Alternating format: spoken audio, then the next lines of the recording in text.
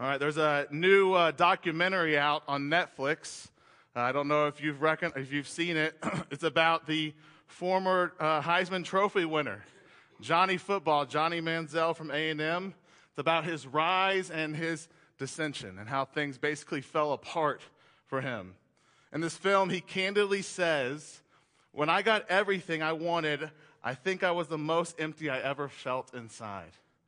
And then later he powerfully says, "Was enough ever enough? Was enough ever enough?" And David Zoll, as we read earlier in the book Seculosity, the quote connects with that, doesn't it? Where he writes, "Listen carefully and you'll hear that word enough everywhere. Especially when it comes to the anxiety, loneliness, exhaustion, and division that plague our moment to such tragic proportions. You'll hear about the people scrambling to be successful enough, happy enough, thin enough, wealthy enough, influential enough, desired enough, charitable enough, woke enough, good enough.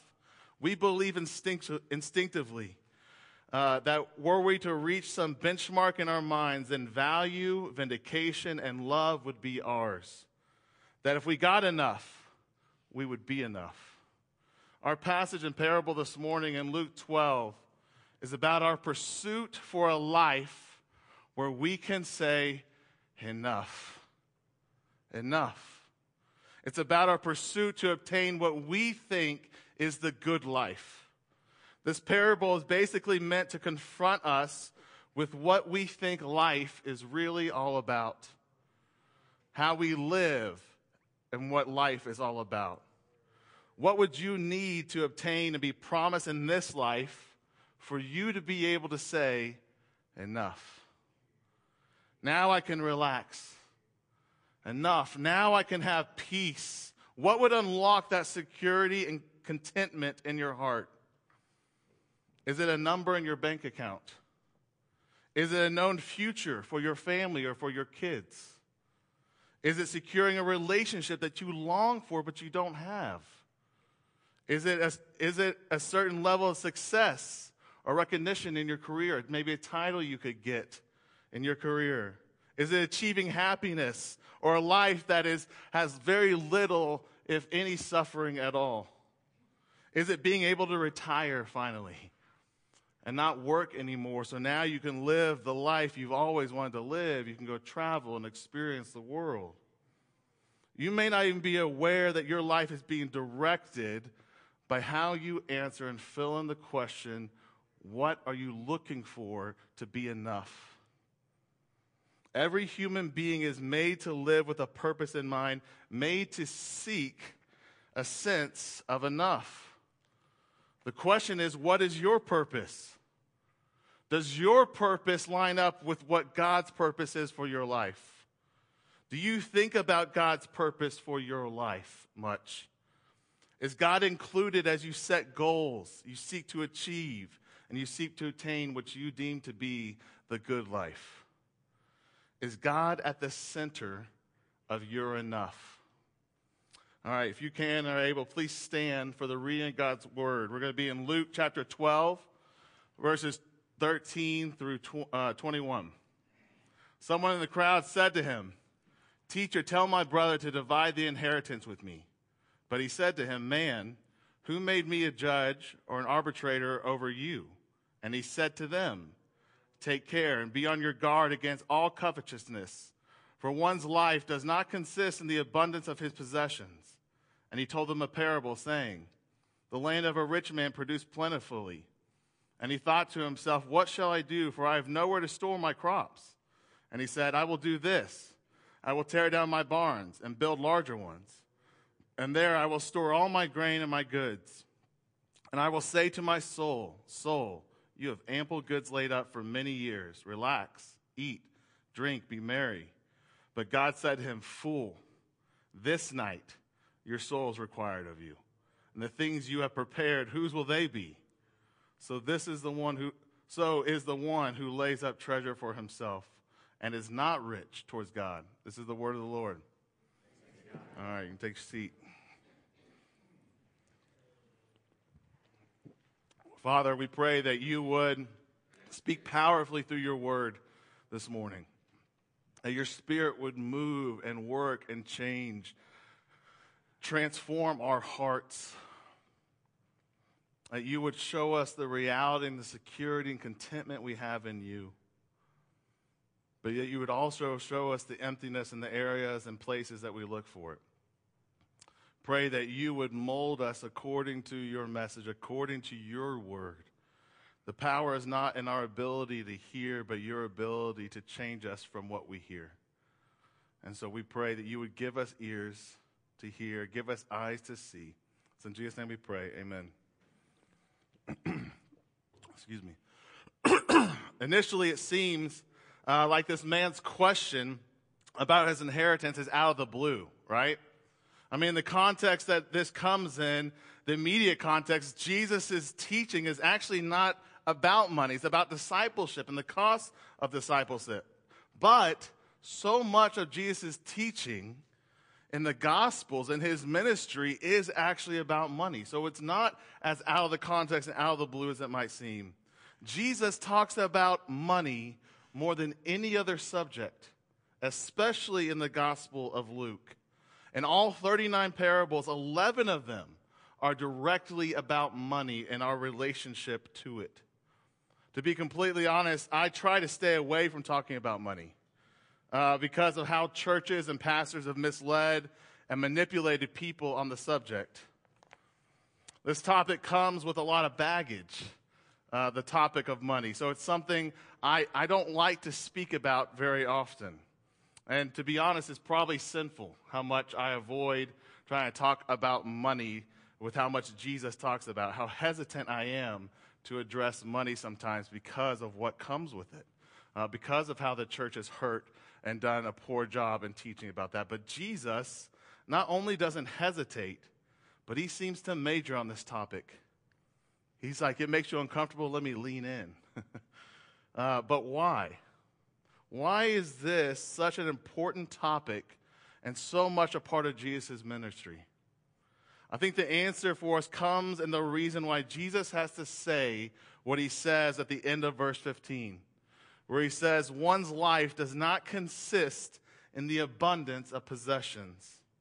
See, Jesus has to say this because money so easily, so quickly, and sometimes so convincingly gives us a false sense of security, a false sense of life, of control, of superiority.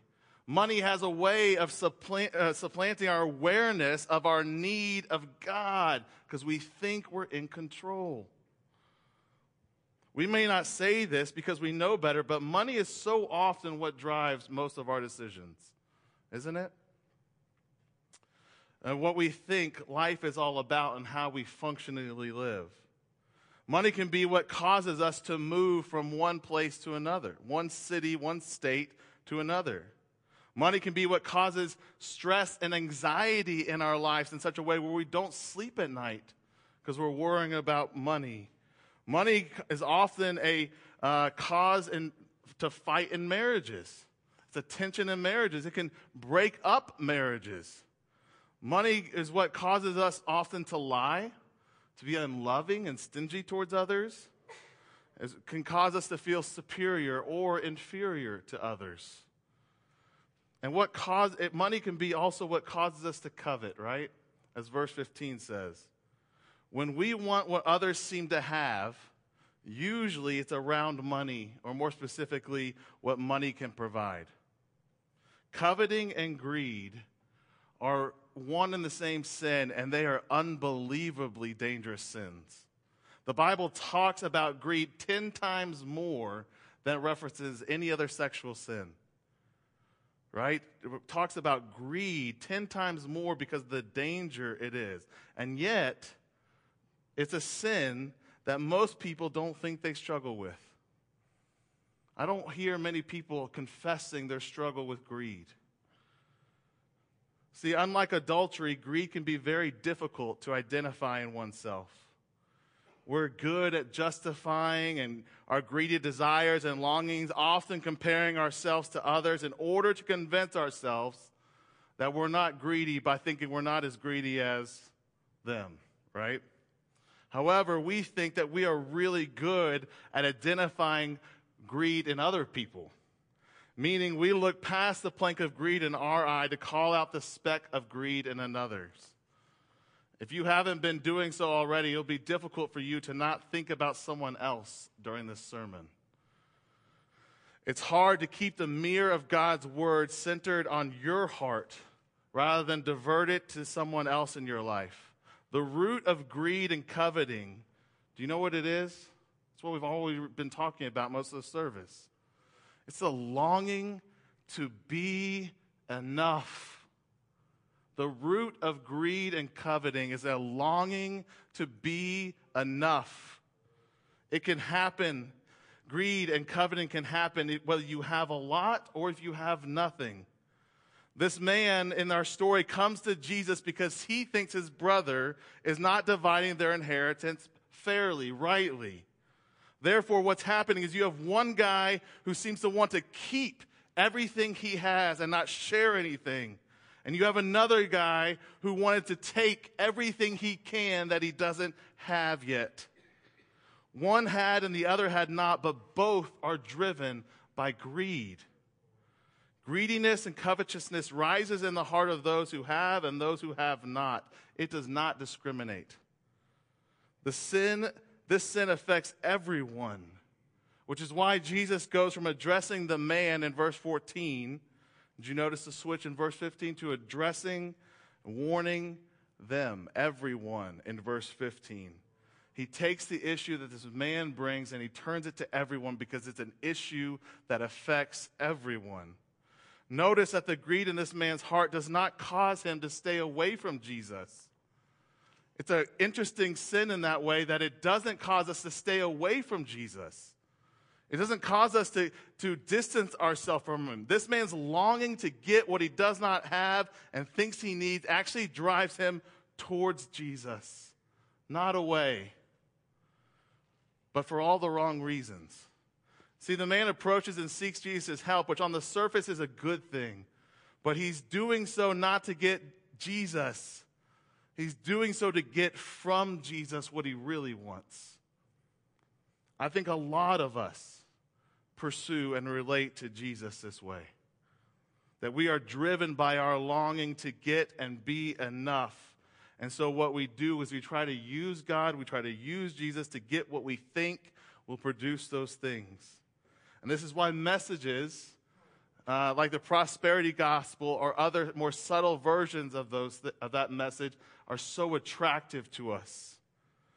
Those messages that say, even if you spiritualize it, if you just believe enough, right? The mustard, you can put a tree into the ocean. If you just believe enough, if you just have enough faith, if you just give enough money, if you just obey God enough, if you just pray enough, if you just order your life according to the Bible rightly enough, if you just raise your kids as they are meant to be raised in the church enough, if you just read your Bible enough, if you just work hard enough, if you are just a good enough person, right?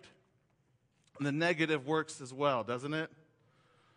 The message that you are lacking, that you are suffering, that you are not experiencing the blessing that you long for because you haven't done enough. Where have you tried to use God to get what you think would make life enough? What do you seek God to give you the most? When have you been most angry at God? What are your prayers mostly about? When have you demanded that he give you something that he doesn't seem to be giving you, that he seems to be withholding? Or when have you accused him of disrupting your good life, your good intentions, by allowing something to happen to you? Listen, we all do this. We all do this. We all seek to use God and try to get what we really want. And it's usually a really good, even a spiritual thing. But the reason, the purpose, the drive is the same. No matter how good or spiritual the thing is, we're seeking to use God to get what we really want. What the parable shows us is that enough is never enough unless we are seeking God himself. Did you notice the opening of the parable, how it describes the man who owned the land in the parable? It says the land of a rich man. This is not a rags to riches story. It's a rich get richer kind of story. This rich man did not think he had enough, despite already being rich. He believed that he needed more in order to relax or have peace to live the good life. And yet, just when he thinks he has enough, our text says, this night your soul is required of you. Meaning, this night you pass away. This night your life ends. Everything that this man sought and lived for, he obtained. He actually got it. He got everything he wanted, and even though he eventually got what he thought he needed, it was not enough because this night he died. Now, I want to be clear. The man in the parable was not at fault because he was rich. He was not at fault because he was successful. He did not lie or deceive in the parable to get his wealth. He didn't seem to be a harsh land manager. There's nothing about him that seems to be wrong or sinful in what he has. This man, as Jesus says, was a fool because he thought life was about getting and being enough in and of himself, that he could obtain it, that he could get it. He thought life was about him getting enough so that he could rest in being enough for himself.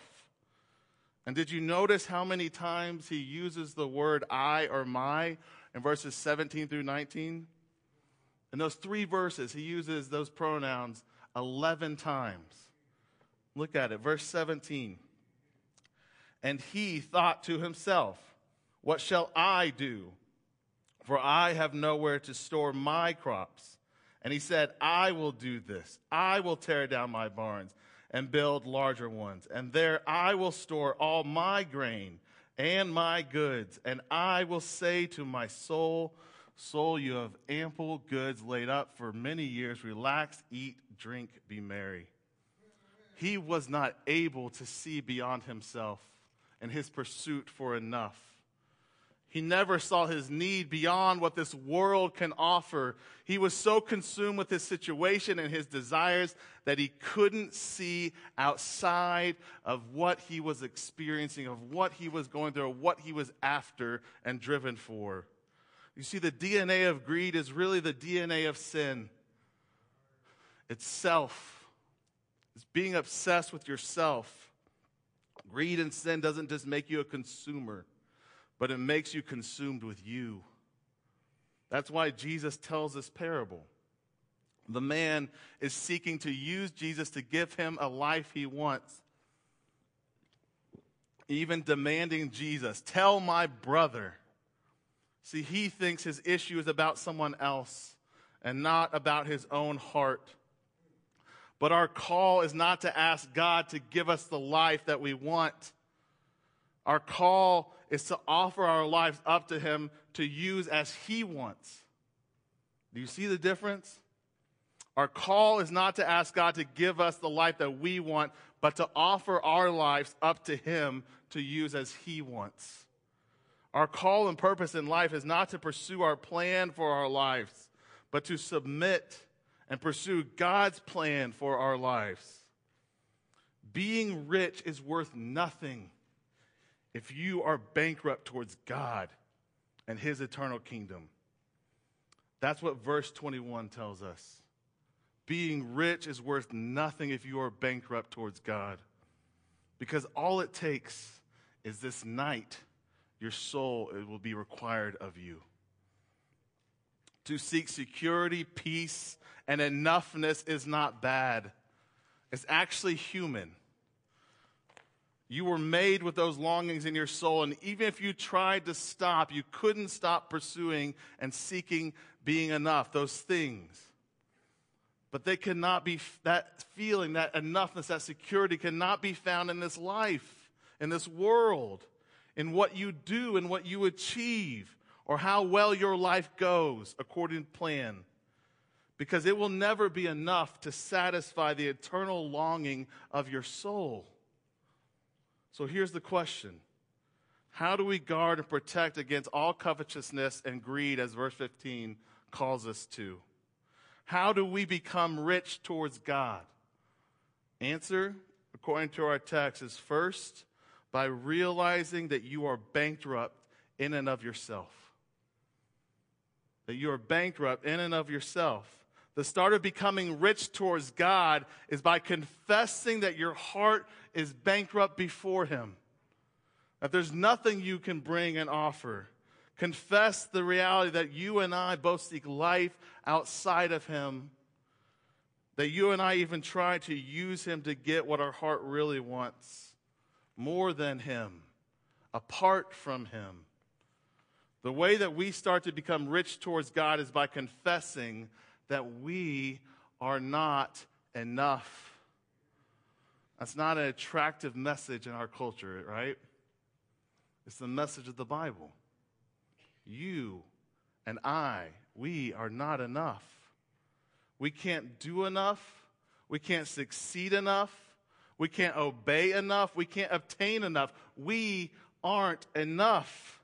In other words, the first thing that we must do is release or let go of your trust in yourself or in anything in this world to be enough, because you know that this night your soul might be required of you. But in doing that, what you're also doing is exchanging trust from yourself. And then you exchange it to the one who is enough. The one who is enough for you. See, you become rich towards God by trusting in the one who we're told was rich, and yet for our sake, He became poor. Why?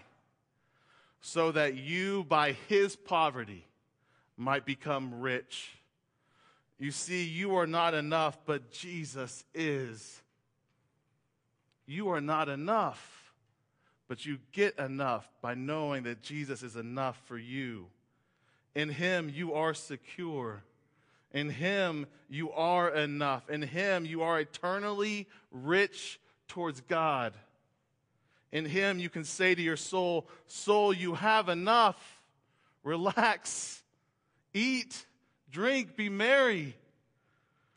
When this night comes, and it will, when our soul is required of us, you can have peace and assurance, knowing He's enough for you then. The night your soul is required of you, He's enough for you then too. It's why Paul can say, to live is Christ, but to die is gain. This night is gain. Death and judgment are not enough to take away your riches before God. Because our Savior, who was rich, became poor, enduring the death and judgment that we deserve. When this becomes real to your heart, you'll be able to say as Paul does. You'll be able to struggle the way Paul does later in that same book in Philippians, when he says, I have learned, in whatever situation I am in, to be content. He goes on, in any and every circumstance, I have learned the secret of facing plenty and hunger, abundance and need. Whatever I have, wherever I am, I can make it through anything in the one, Jesus, who makes me who I am. Because He's enough for me, I can be content in all circumstances. But we need to be careful here. We need to be careful to not misapply the good news of the gospel. This confident peace does not become real to you by you trying really hard to make God the center of your life. That's our call. Our call is to give up our life for Him to be the center of our life. But that's not how this becomes real to you, is by trying really hard to do that. This happens, it becomes real to you when we understand and believe that it was Jesus who put us at the center of His life. Everything he did, everything he didn't do, everything he endured, every temptation he didn't give into, every bit of suffering, every bit of agony that he endured on the cross from his Father was for you, was because you are at the center of his life.